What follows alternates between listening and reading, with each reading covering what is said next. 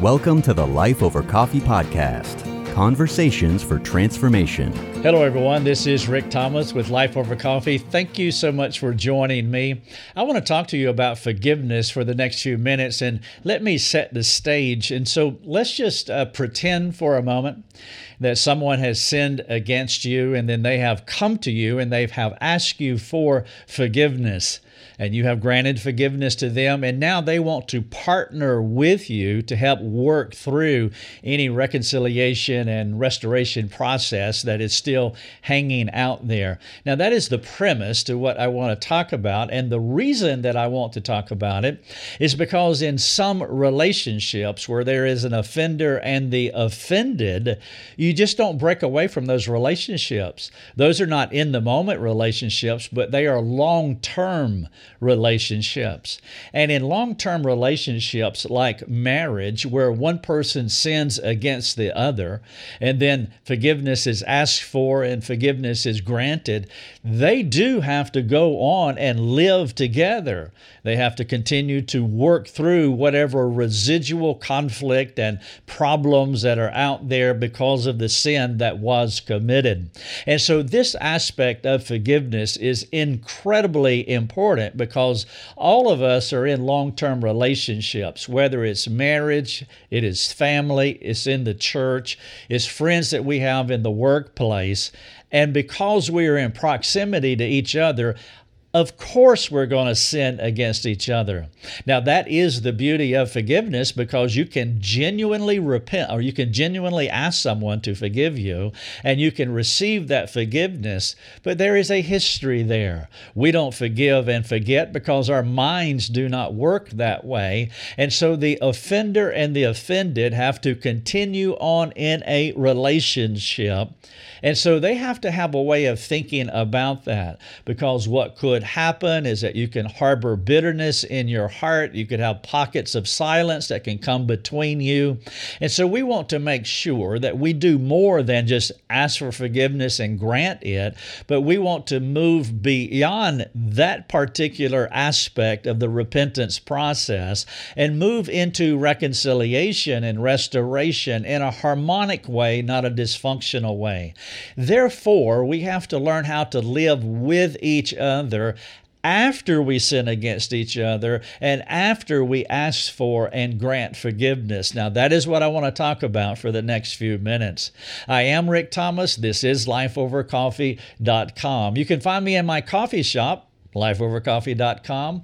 We believe that any two people can come together and do life over coffee. And we create resources that spark conversation for transformation. And so you will find hundreds upon hundreds. Let me restate that. You will find thousands upon thousands of resources that you can use and benefit from. And this is one of them. Let me share the title with you. The Man Who Destroyed Our Home wants forgiveness. And so let me provide you a fictional case study to think about with this premise in mind of an ongoing relationship after the sin event, after forgiveness. Biff and Mabel, of course, are my fictional friends that always make an excellent case study for us to think about. And so here you go. Biff destroyed his marriage. And shortly after, he experienced conviction from God for what he did. Conviction is a good thing. Think about cutting your hand and not feeling the pain, stubbing your toe and not feeling the pain. Pain is a good thing. It lets you know that you are normal, that your body is operating as it should. It is signaling to you that there is something wrong and you need to take care of it. Conviction is very similar. When the Spirit of God brings His grief and brings a quenching into our souls, we sense that something is askew in our psyche when we transgress God's law. And that's what Biff was feeling. He felt conviction from the Spirit of God in accordance to the Word of God. And so he began to walk out repentance, and his repentance was genuine, as affirmed by his pastor and several other church leaders, but also two of his workmates.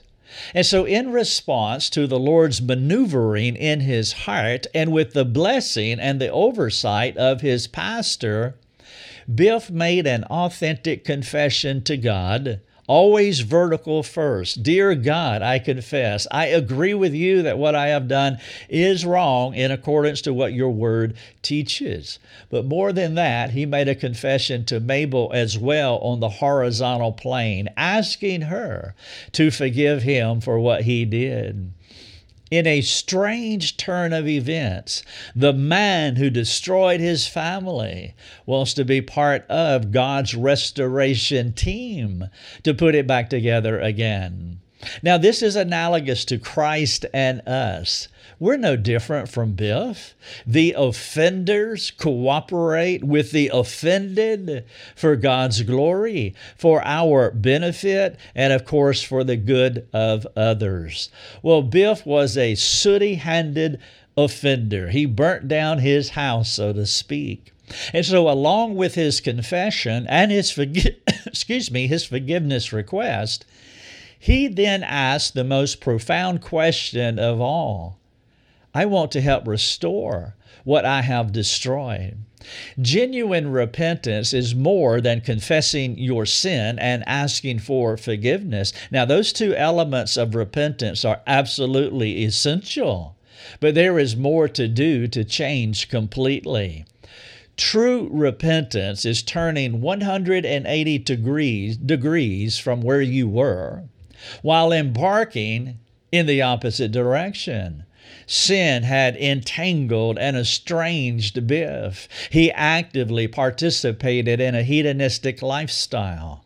Now he is walking out repentance, which means he is actively walking away from his ungodly life. And part of that process was his request to join his wife in a mutual effort to rebuild what he had destroyed. Let me illustrate it this way. Suppose someone did burn down your house. They burn it to the ground. Let's further suppose the person genuinely repented, as Biff is doing. He comes to you and he asks for your forgiveness. He wants to help you rebuild the destroyed home as part of his repentance process. And there you are, standing in the charred rubble of his sin. Your tears have cut paths across your soot-covered face. Biff is in the yard looking at you, and you see the soot on his hands and the gasoline in the container at his feet. With smoke in the air and destruction all around you, there is a sincere request from Biff to you for forgiveness. What are you going to do with your sooty-handed offender? Several years ago, I used this burnt house illustration with a couple during counseling.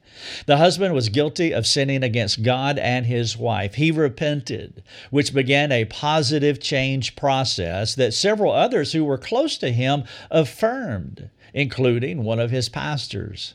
His wife was angry over what had happened, as you might imagine. After a while, though, the anger continued to harbor in her heart, and she became bitter, and that's when you know you have transgressed with your anger. Prolonged anger turns to bitterness if you do not submit it to the power of the gospel, which is what happened to that wife. No amount of conversation would change her mind. She stayed angry for several years until she finally filed for divorce. The husband, in this case, continued to walk out repentance, even though she was unwilling to forgive him. I mean, there was no question that his repentance was genuine, because his repentance was not built upon how she would respond. No, he really knew that he was wrong, and he was going to do right regardless if she did right or wrong. Now, I realized what I was asking her to do. There is no question that it's one of the hardest things that anyone can do. When you are hurt deeply by someone, even if the perpetrator of the sin is genuine in their repentance, it takes otherworldly favor to forgive the offender. That wife would not consider it. Now, I was not placing an artificial timeline on her to change her mind. And so with much patience and prayer, we appealed, and we also waited. But she would not change. Regrettably, she chose divorce. Now, this problem brings you to the heart of the gospel. One of the most important diagnostic questions that we could ever ask ourselves is our willingness to authentically forgive the person who has sinned against us. Now, I am not talking about a person who is not living in genuine repentance. I'm talking about a person who is genuinely walking out repentance. Now, of course, I realize that this situation can raise a lot of other questions about forgiveness. This is not an exhaustive treatment of forgiveness. I am only dealing with one slender slice of it. I mean, for example, I know that some people that are listening to this or watching it, they're thinking, well, what if the offender does not ask for forgiveness? And then someone else will ask, well, what if their repentance is not genuine? And then, of course, how long must I work through my hurt before forgiving someone authentically? Now, these crucial questions that they go beyond the scope of what I'm sharing with you. Let me help you with those this way. I have written extensively on forgiveness, especially those questions, and you can find those questions, you can find the answers rather at lifeovercoffee.com, and that's what I would encourage you to do. I don't want to dismiss your questions because they're important, and perhaps some of you have additional questions to the three that I just proffered. But what I want to talk about here is one aspect of forgiveness, and that is our need to forgive those who are genuinely seeking it. To withhold forgiveness when it is genuinely requested, well, it will put us in an adversarial relationship with God while never reconciling our relationship with the offender. If they are genuine, the best that we can discern such things, then we do have to forgive them sooner than later. Perhaps considering these few verses will help to keep our minds calibrated rightly on the gospel's practicality. Here's a couple of verses from Matthew 6, starting in verse 14. For if you forgive others their trespasses, your heavenly Father will also forgive you. But if you do not forgive others their trespasses, neither will your Father forgive your trespasses. Strong language, Matthew 6. Here is another one from Mark 11, verse number 25. And whenever you stand praying, forgive, if you have anything against anyone, so that your Father also, who is in heaven, may forgive you your trespasses. And so in the case of ongoing relationship, like say a marriage, this is what Biff and Mabel are in. True forgiveness does not stop with the transaction. It can't, because you have an ongoing relationship with the individual. It is possible that someone could sin against you. They could ask you for forgiveness. You could grant it, and you go your separate ways because you're not best buds. But in marriage, we forgive the offender for their sins against us, and we really have to allow them to partner with us in the restoration process. Our goal is to rebuild what the sinner destroyed. And I am describing one of the most profound facets of the gospel. In my illustration about the burned home, the Father, the Son, and the Spirit represent the offended party, the victim of the crime. You and I are the sooty-handed offenders who opposed God, even to the point of putting Jesus on the cross. Sin had captured us. We led Jesus to the slaughter like a sheep before its shearers. Our actions caused him to be despised and afflicted, pierced and punished. We burned down his house.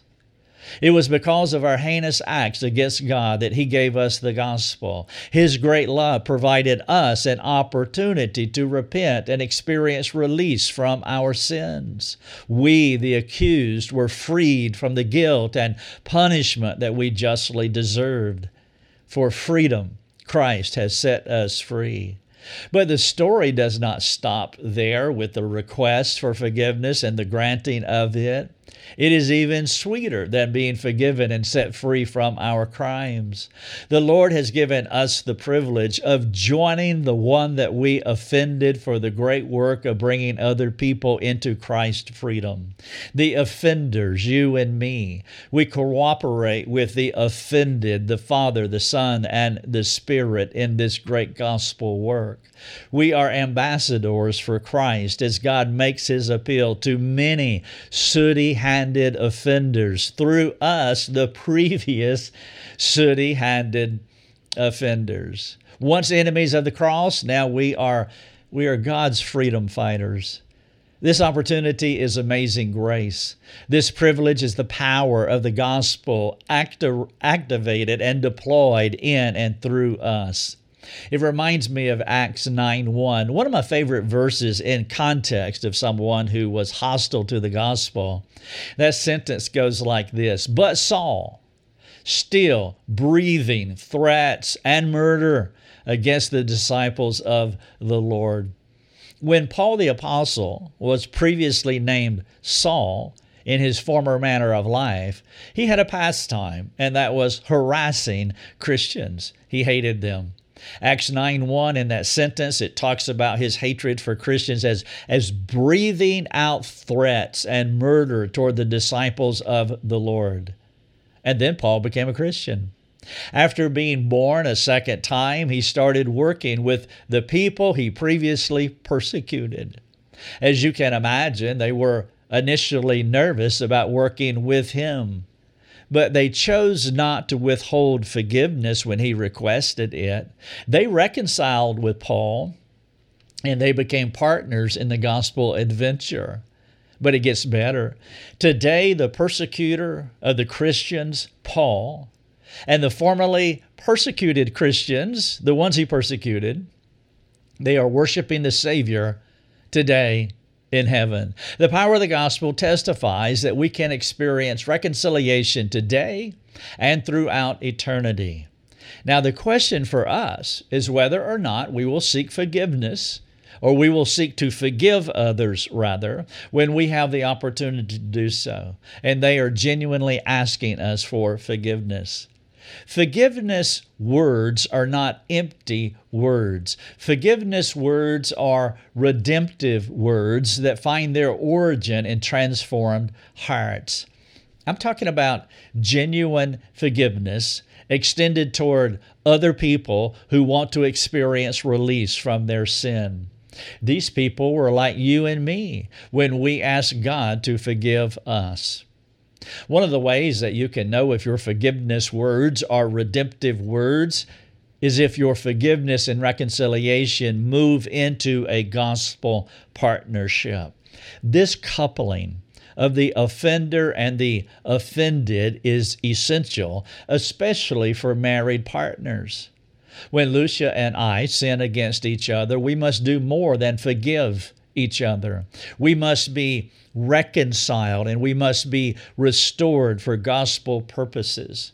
We can't go our separate ways. Sometimes all you will do is experience forgiveness and reconciliation where there is no sin between you and the person who offended you. But you will not continue in a gospel partnership because you don't have a relationship with the other person. In such situations, it's unnecessary to keep relating to each other or trying to be best buddies. But in the case of marriage, we must fight for the one flesh union. We must fight for our covenant. Those who forgave Paul for his actions, they went beyond forgiveness by partnering with him in the gospel mission. Whether or not you are to partner with someone, you must ensure that your forgiveness words are not in vain. It would be best to use redemptive words affirmed by transformative actions that move two people toward reconciliation and restoration. There are two ways to withhold forgiveness from someone, and both of those ways will take our minds captive while straining our relationships. The first way is we withhold transactional forgiveness when someone asks us to forgive them.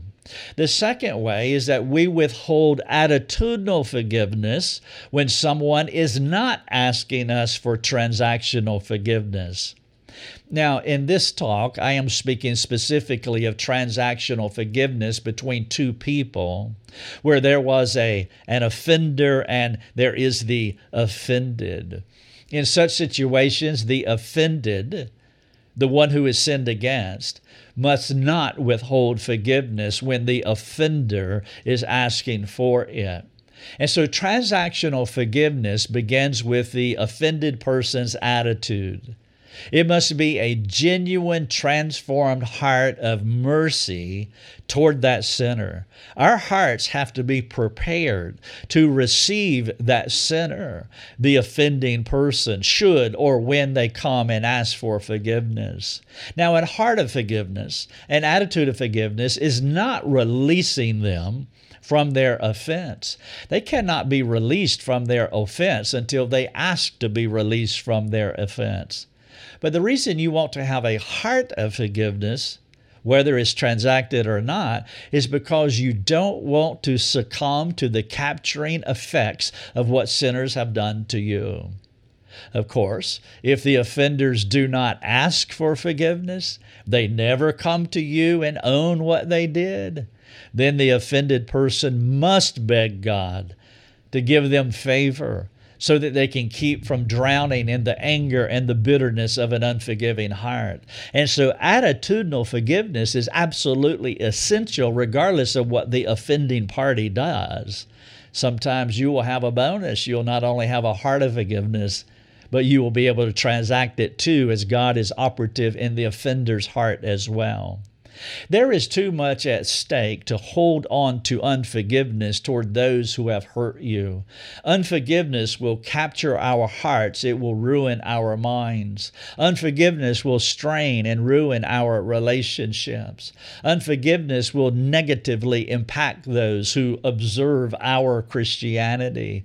Unforgiveness will smear the fame of God. And then unforgiveness will put us in an adversarial relationship with God. And so regardless of what the other person does, minimally, we must have an attitude of forgiveness toward all of those who have forgiven us. I was doing a TV interview just last night, as a matter of fact, and the gentleman was asking me, he said, well, talk to me about your two brothers getting murdered. And at some point in the conversation, he asked me about my attitude toward the two people that murdered my brothers. And I told him that I had no ill will toward what they have done. I pray for them. I'm not angry at them. I'm not bitter of them. I'm not unforgiving in my heart of them, though neither one of them have come to me and asked for forgiveness for killing my two brothers 10 years apart in 87 and 1997. And he said that you are such a forgiving person. Now, I couldn't get into all of that because of the restraints of the TV interview that I was doing.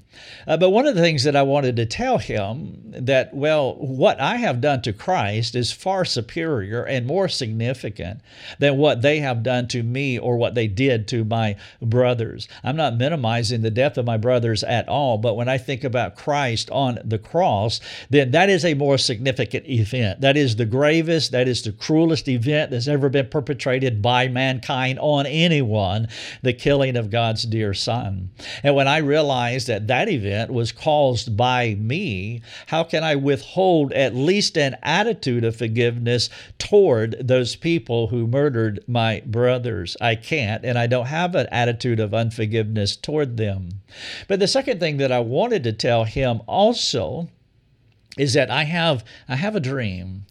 I imagine someday that, like Paul standing with, now I did tell him this, actually, I did say this, that I have this dream that someday, like Paul standing with the people that he persecuted and worshiping the one that we killed. I hope someday that my brother but the person who murdered them and me can stand in heaven, and the one who murdered the other, and all three of us standing together, and we're worshiping the one that we put to death. The death of Christ and our role in the death of Christ has to be the great calibrator. That has to be the governor that brings us down a notch to help us to realize that we are the sooty-handed offenders. And that needs to give us the periscope to look out on all other people. What have we been given? What have we been given that was not given to us? If we have been extended the grace of salvation by God, we did not earn that. For by grace we have been saved. And for those who have yet to come into this regenerative experience with God, we need to have pity upon them. We need to have a heart of compassion. But not only that, God forgives us every day, as John is saying, if we confess our sins, He's faithful and just to forgive us our sins and to cleanse us from all unrighteousness. And so not only do we receive mercy in our salvation, but we receive mercy daily from God. And if that is true, which it is, we need to have a heart, an attitude of mercy, an attitude of forgiveness toward other people, whether they ever come and transact or not. I have titled this, The Man Who Destroyed Our Home Wants Forgiveness. I'm going to wrap up, but I do want to get into my call to action. You will find that at the end of all of our content. I want to give questions to help you wrestle with some of them. A lady just posted on our forums just this morning, I read. She is going through my book, Suffering Well. It is this book here for those of you on the podcast. I'm holding it up for the video. Suffering Well, How to Steward God's Most Feared Blessing. Very good book, I think, but she is going through it, and actually she's answering the questions to chapter number 1, and she put them on our private forum. That is one of the benefits for those of you who support our ministry. You can go behind the paywall and get on our private forum.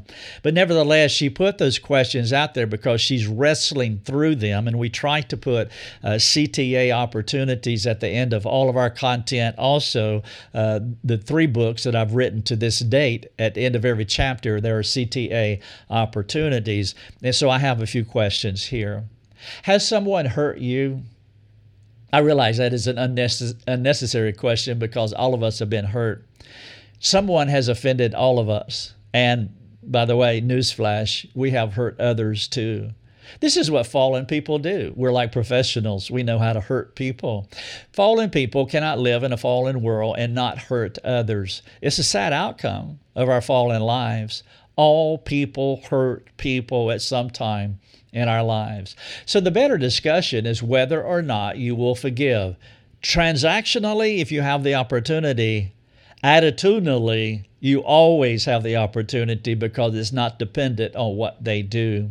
One way to know if you have forgiven someone is by how you think and how you talk about them.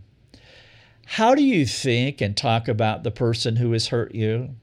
Are you bitter, critical, cynical, or any other form of anger toward them? Or alternatively, do you sense a biblical pity for them, knowing that you're no different apart from the grace of God in your life? And so as the gentleman on the TV interview was saying, you are so forgiving. Well, not because I'm special, not because of anything that I have earned or anything that I have willed myself into. No, it's because of the grace of God. God has worked in my heart in such a way and has taught me to appropriate grace in such a way that I pity the 2 people who murdered my 2 brothers. And that is the place to where we must come to. And so how do you think about those who have hurt you? Number 2, are you willing to forgive those who are asking you for forgiveness? Now, this question is about a transactional event between 2 people.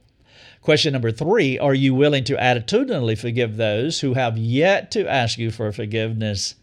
And they may never ask you for forgiveness.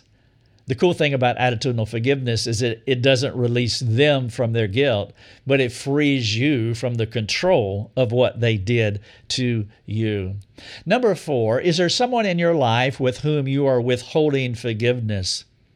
If you are, how long will you continue to withhold your forgiveness? Now, I would ask you, if you are in this camp, would you consider this question in light of Christ's refusal to withhold mercy from you? Question 5, who has burned your house down? Are you ready to show mercy to them? Let me wrap up with this passage. It's quite powerful. It is one that the Lord has used in my heart. We're going to break into this pericope here in Matthew 18. Many of you will know the story. If you don't, please go to Matthew 18 and read the full account. But where we break in, it says this, Then his master summoned him and said to him, You wicked servant, I forgave you all of that debt because you pleaded with me. And should not you have had mercy on your fellow servant, as I had mercy on you? And in anger his master delivered him to the jailers until he should pay all his debt. So also my heavenly Father will do to every one of you who do not forgive your brother from your heart. If you want to find this on our website, the title of it is The Man Who Destroyed Our Home Wants Forgiveness. You can read the article, listen to the podcast, watch the video. I would love for you to do it. Go down to the bottom. There's a big button right in the middle, right up under the article, and you can print it off into a PDF. Share it with your friends. Mark it up. Use it in your small group, or, just grab some coffee and do a little Life Over Coffee. This is Rick Thomas. Thank you, and God bless. Thanks for joining us. Learn more and get access to other resources at lifeovercoffee.com.